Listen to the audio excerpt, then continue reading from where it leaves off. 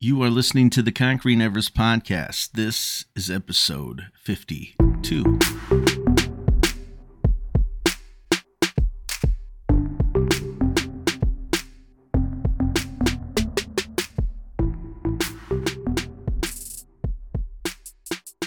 Welcome to the Conquering Everest podcast. My name is Brian Talor, and I just want to say thank you. Thank you so much for choosing to spend just a little bit of your day here with me. Now, if you have not already, please make sure you follow this podcast and leave a 5-star review on whatever podcast platform you are listening. And make sure you share. Go ahead and share this podcast out with your family and friends out there on social media and help them find their way here to us. Now, on today's show, I have a conversation with Abigail Griebelbauer. Abigail is a children's book author who focuses on adding inclusivity through her books and message. She wants to make sure that every student has a book in their classroom where they can feel seen and understood. Her first book, D is for Darcy, Not Dyslexia, is based partly on her own experience of going through school with dyslexia. Now, this topic is also near and dear to me because I too suffer from dyslexia, and it's an interesting conversation. So here we go. This is Abigail's story. Abigail Griebelbauer, welcome to the Conquering Everest podcast. Thank you so much for having me. Sorry, I had a little giggle there just because we were just talking about how to pronounce your name correctly, and I still felt like I was going to mess it up, but I think I got it. So. You did it. All right. Well, thank you. Welcome to the show. This will be the first time that we've talked about what your Everest is all about. This is the first time we've had this topic on the show, and I too suffer, albeit minimally at this time. I have suffered from it more so as a child and a teen than as an adult, but so the topic does make me curious. But before we get into that, let's talk a little bit about who you are and what it is that you do today. Yeah, absolutely. So I am a children's book author. Originally, I assumed in my life that I would be a teacher, and I had decided to kind of, with your students, if you're telling them to follow their dream and you're not following one of yours, you got to do it. So I decided to leave after 2 years of teaching. I loved my students, loved my school, but my bigger dream was to live abroad. And this was right before COVID. And so as soon as COVID hit, I was like, okay, well, now I need a transition. Like, what am I going to do? Because I'm not teaching full time, but I want to be able to travel in the future. And so I remembered that, I had written a book previously, but I never thought anything of it. I was just like, oh, I just kind of did it for fun. And then I was like, okay, might as well publish it. And so that's kind of been my journey from there. Is I've been working as a children's book author and working on my second one right now. And it's been a journey.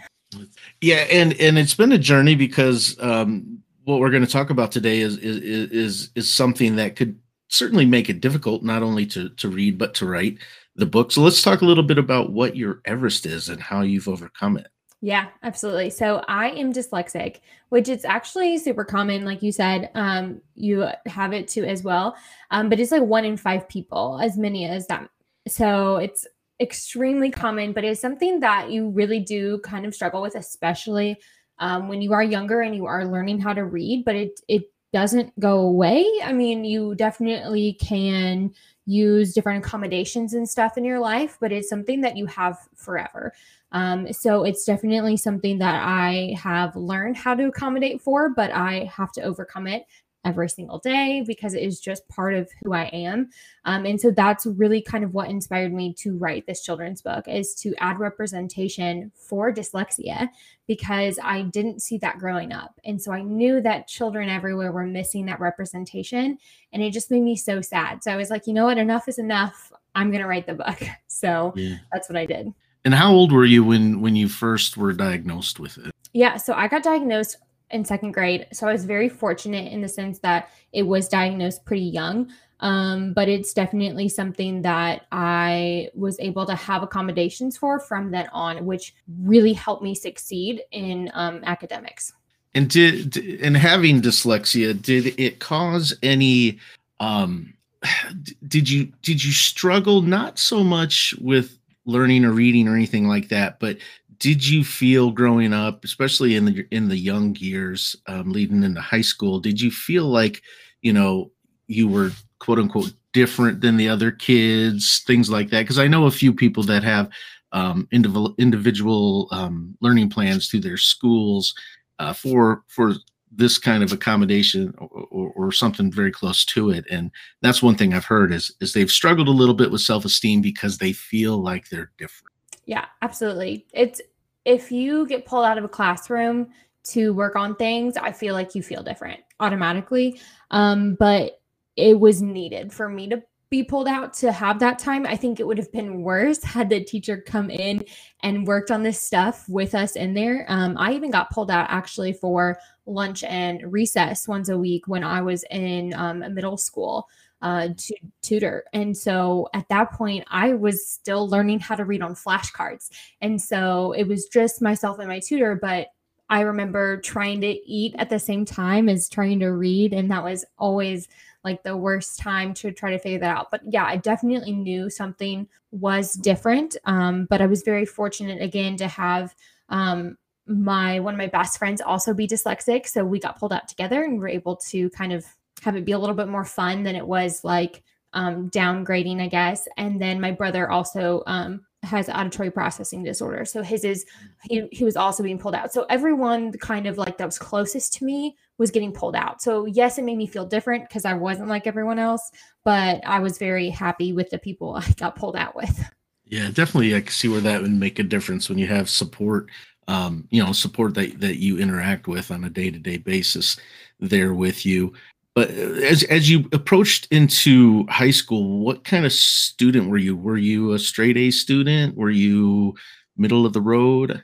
I ask because in high school, I never really asked for any accommodations, probably more so because I was insecure enough and I didn't want to add another thing to that list. So I was a C student. I feel like I was an A student, but I was just getting C's because I wasn't doing my work. Um, I would study, but very little.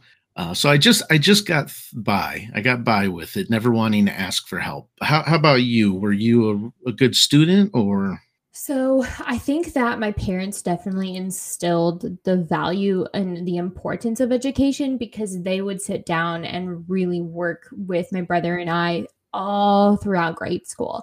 It wasn't until high school when I started accommodating for myself and really like talking to my teachers and really advocating and saying like this is what I need and this is why I need it.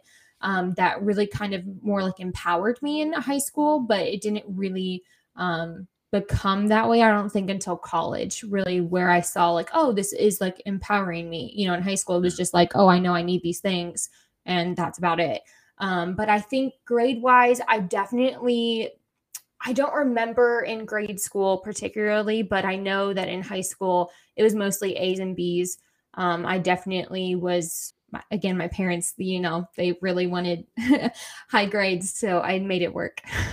Well, that's good because when you can self advocate for yourself and tell the teachers and those counselors or whoever in school, hey, this is what I'm going to need to be successful, that really will go a long way. And that's, I think, anytime in life, even when you're an adult and you have that job, you've kind of got to, if you're not your own biggest fan, who's going to be? And that was the one thing missing for me is I just like to hit the background and a lot of folks that or I shouldn't say a lot, a few folks that I know that have children that struggle. That's kind of whenever I've talked to them, that's kind of the same. Well, he just doesn't advocate for himself, and so I think that's a great point that everybody needs to hear is you got to empower yourself to take action because you know best, obviously, what you need. What was your motivation for becoming a teacher? Was it just something that resonated with you or? So my best friend, who is also dyslexic, knew that she wanted to be a teacher like forever. Like that's been her dream. She loves working with the little ones. She was a kindergarten teacher, and now she's like a reading specialist. And so I think that kind of had an impact on my decision. And originally going into college, I was like, yeah, I'm going to be a teacher. And then I saw the opportunity to study abroad. And I actually went into my university with international studies and a global business major. And honestly, the only two reasons why I had that were because it said global and international. So, like, I didn't really know I was getting into. And then after the first year of classes and everything, I worked at a summer camp for a very long time. And going back to summer, I was like, wait, if I don't become a teacher, I can't do camp. Like, I'm going to have to be stuck in, the whole entire school year. And that's where I was like, you know what? I love kids so much. Maybe I'll go into special education, because dyslexia was something that was so important to me by that point, and something that kind of was growing as a passion. And so that's when I transitioned over to special education, elementary education. And it was actually a week before I left for my study abroad sophomore year that I changed it. So you did get to leave the United States for a while before COVID hit. And then did you have to return then when COVID? So, or were you out there for a while still? So when it was 2014 when I went to study abroad. So it was 4 months that we lived like in this manor. It was one of the coolest experiences. It's like this huge manor in the countryside of England. Like, you cannot get better than that, I feel like, as a study abroad experience. And then I actually went back to England and France and Germany in 2019. I went to Paris twice that year. So I was in Europe the year before COVID hit, and I was traveling and stuff, but nothing was kind of very specific on, oh, I'm going to live here at all. Like, nothing was really working out to be able to live over there. And I had interviews and everything. And I was like, what in the world is going on? And then COVID came, and I was like, okay, everything happens for a reason. It was a good thing I'm here. So if COVID would have never been a thing and you would have been able to continue your travels, do you think you would have become an author? That's a great question, because I don't know. I think that having to pivot because of COVID was a huge factor in starting this journey. I don't know if, 10 years down the line, I would have maybe started it, but I definitely would not have started it had it not been for quarantine and, being at home and not knowing what to do, because I wasn't full-time teaching. So I was actually substitute teaching at that point. So I was still in the schools, but it wasn't consistent, especially when we went virtual. Like, there was nothing for me to do in terms of that. So that's when I really started.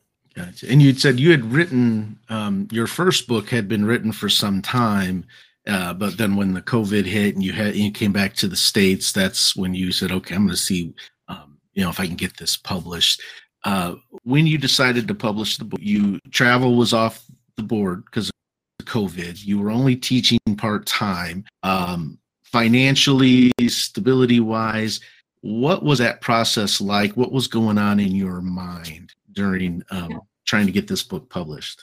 Yeah, absolutely. I had like the best parents in the world, I feel like, because I was able to kind of, live with them. I feel like a lot of people came home during COVID, and that's something that I will forever be extremely grateful for, because I didn't have to pay my mortgage. I didn't have to pay rent. I didn't have to pay for lights and all the stuff that comes with the housing. So I think that was significantly helpful. And then I actually invested in a course using credit cards, because I was like, this is something I'm really passionate about. This is something I really want to do.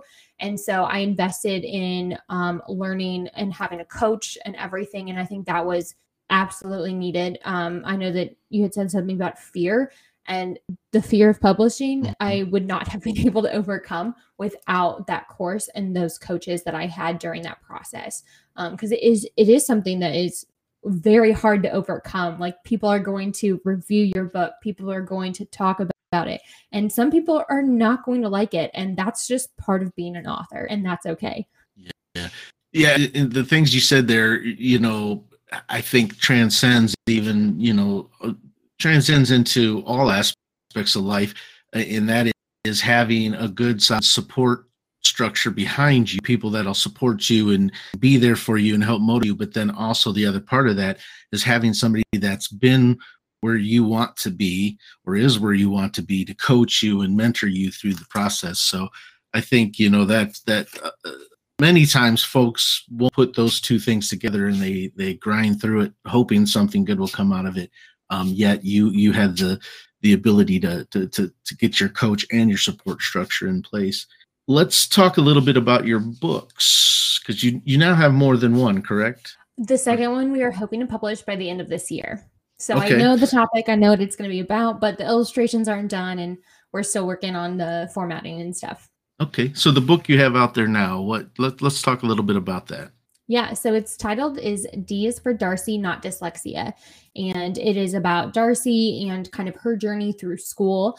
It's in part based on my own school experience and kind of really struggling to read out loud and having that fear and anxiety during that time. And then spelling tests, getting that back and having that be an F every single time almost. That was something that was like extremely difficult to overcome. And then also we tried to showcase the strengths of dyslexia as well. And one of those is creativity. And so Darcy's a really fantastic artist, and that's really displayed well in the book. And can you talk any about the next book, or is it still too soon to get into? So we know that the character is going to be a child with ADHD, and it's going to be involving community theater this time. I wanted to make sure that the next book didn't have necessarily school, because ADHD, dyslexia isn't just something that affects you at school, it affects you in life. So I think that's something that I really wanted to showcase. A question just popped in my mind, that did you ever have any naysayers in your life that said, oh, come on, Abigail, you know, you've got dyslexia, you're going to write a book? What, you know, did you have any of that, or any doubters? I think when I was younger, definitely, like, people, especially in grade school, you know, kids are young and they don't really know anything in terms of like what you're going through. They don't understand what dyslexia is and all of that. So I definitely think when I was younger, we were, you know, people thought that we were dumb, thought that we weren't smart, that we got pulled out because we weren't like everyone else. And we're not like everyone else, but we're not dumb. You know, we have so many strengths and all that kind of stuff. So I think that definitely kind of, you know, when you're young, that makes an impact on you for life until you kind of work through those and figure that out. But I think when I announced that I was going to publish the book, I really had a lot of supportive people, because if they're not supportive, I didn't keep them in my life. Like, I really am very particular about the people who are in my life, because I want to make sure that I have that support and that I'm supportive to them. And I think that's really important to have. I have a small circle, but I have a great circle, and I wouldn't want it any other way. So yeah, no. So, and yeah, sometimes that's, and I'm the same way. Keep the circle small and know who's in it. You had talked about, I think, you know, as you were talking about being young and kind of having some of the young kids pointing out kids with needs and saying, you know, that, hey, they're dumb, or whatever the case may have been. I think back, so I was a child of the 80s and early 90s when I was in school. And there was a lot of stigma attached with special education. There was like one classroom where those kids went to. I remember there was a lot of joking and kidding about, you know, kids that rode the quote unquote short bus and things like that. And I don't mean that in a derogatory way, although that's how it was intended. You know, back in those days, because kids can certainly be cruel. Even high school kids can be cruel. Do you think, you know, being in the teaching profession, do you think it's becoming more accepted today as we get to know more about mental health and special needs as far as in education? Do you think it's that some of that teasing and bullying has tapered off in these years that we're in now, as opposed to earlier on? So I think in some way teasing and bullying will always exist. I don't think there's any way to avoid that. However, I really believe in inclusive books. I really Mm. believe in starting conversation early. Not every classroom is going to have a student in a wheelchair. Not every classroom is going to have a student who maybe has a limb difference, or something that's not visual, like ADHD or sometimes autism or whatever it may be. If we have books to be able to provide that experience without it actually being inside their classroom, I think opens up a world of understanding and acceptance before they actually have that experience. Or better yet, if a student is in their classroom, opening up and starting that conversation and allowing that student to really describe their experience and talk about their experience if that's what they choose to do. I know some students would say, yes, I want to talk about it. Like, yes, let's have a conversation. And some other ones are super shy and they're not maybe ready for that yet. So I think, if you have a student like that inside the classroom, it's really important to ask them first and figure out if that's something they truly want.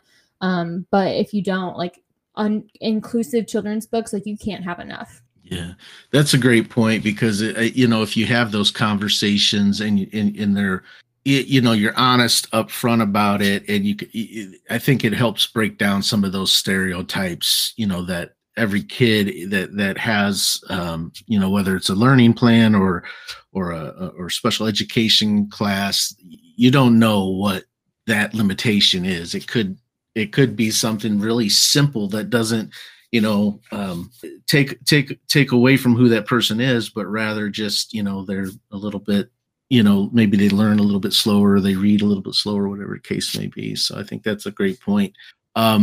Let's talk about your website and what people can expect to find if they go out and visit it. I have it here in front of me, but my eyes can't find it quick enough, so I'll let you introduce it. Yeah, absolutely. Our website is thepassagepress.com. It's what we publish under, Cecilia and I, the illustrator. And we, on our site, currently have our one book. We will add the second book as soon as that is live and on Amazon. And I think it'll probably just be on Amazon first. It took a little bit of time for our first book to be at Barnes & Noble and Target. So that'll be probably a little bit longer for those. But the one really cool thing that you can find on our website is something called the ICB Fund. It's the Inclusive Children's Book Fund.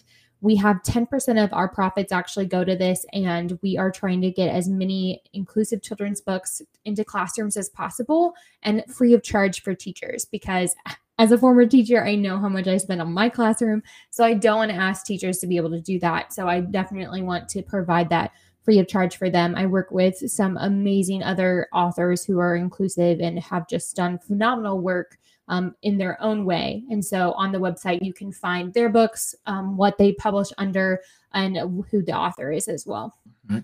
And are you doing any sort of coaching, helping new authors now, or is that something you've thought about?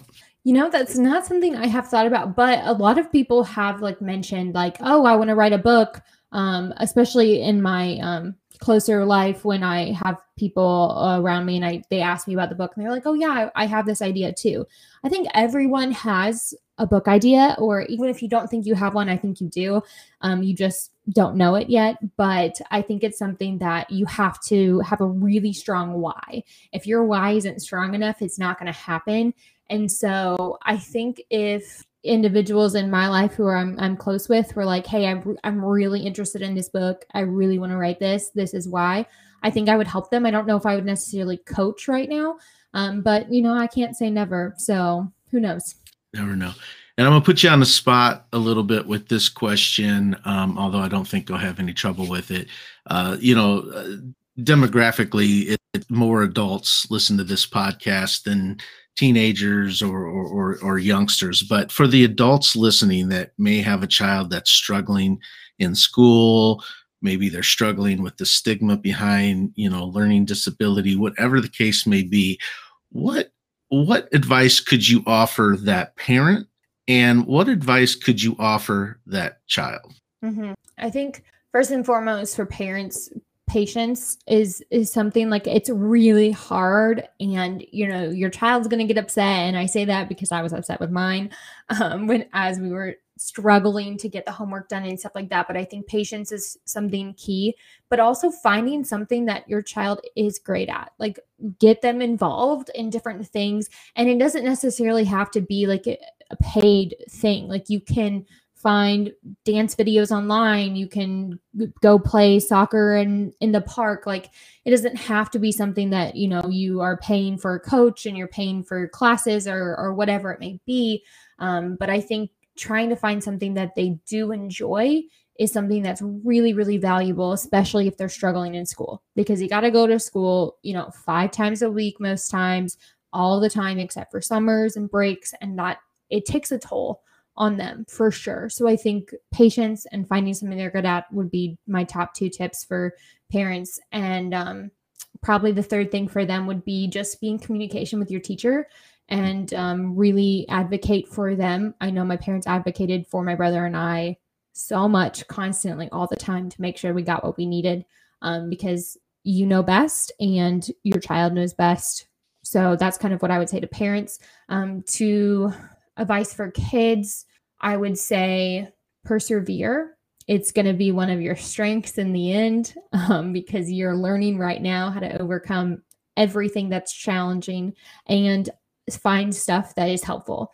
Don't be afraid to highlight your book.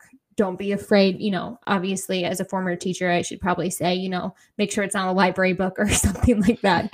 But definitely just don't be scared to try different methods of how to learn. And that will be really helpful. I know that for me, learning vocab, I had to have flashcards, the word on the front, the vocab on the back. And I would always do these little tiny tricks of, like, I don't know, I'd cut, beautiful. Everyone knows how to, do that one. Wednesday, everyone knows how to do that. But I would even do like certain letters for the certain words on the vocab.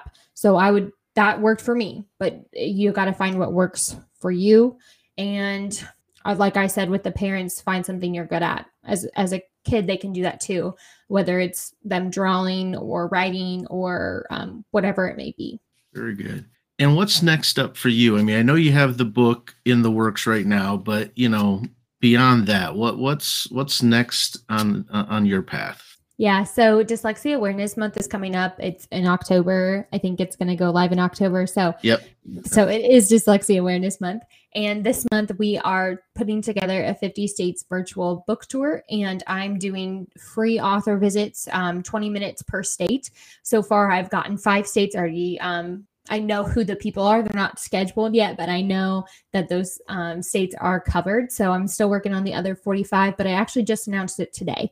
So it's something that I'm really looking forward to, being able to go into classrooms and start these conversations. I think really helps with that understanding and acceptance in the classroom, and knowing that, when a student is leaving or a student is having extra help, it's because they need it, and it's because it's going to help them succeed. So I think that's something that's really, really valuable. And I'm looking forward to the end of the year with our next book coming out soon as well. I think the response with this first one has just been so overwhelming and so fantastic that I can't wait to see what happens for the next one. And for anybody listening, obviously I'll have all the links for social media and the website and everything for Abigail in the description below. And as far as the next or the current book, it sounds like you can find that Amazon, Barnes and Noble, about anywhere that books are available for sale. Any final thoughts or words of wisdom as we get ready to wrap up here? As far as it could be for parents, kids, anybody. So I think with my Everest of dyslexia, I think it took a little bit of time for me to figure out how to overcome it.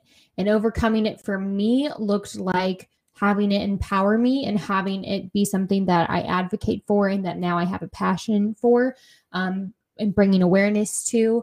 I think that asking for those accommodations has helped me. I love the strengths of empathy is one of the biggest strengths that I've learned from my dyslexia, because I had so many struggles that empathy is now a huge part of my life.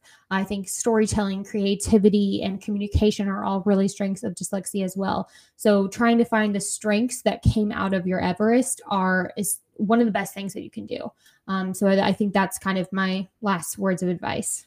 Yeah, that's perfect. And that's what this podcast is all about is just keep fighting the good fight, overcoming it, because then you can lay the groundwork and the foundation for others that are struggling as well. So, Abigail, I appreciate you being on the show. I will definitely follow your path via the social media and websites, and look forward to seeing what the future holds for you. Thank you so much. I appreciate you having me on. If you are enjoying the content being created on the Conquering Everest podcast, please consider a donation. Your donation will help this podcast continue to grow and reach more listeners. Thank you for your support, and as always, aim high, be courageous, and you will do amazing things.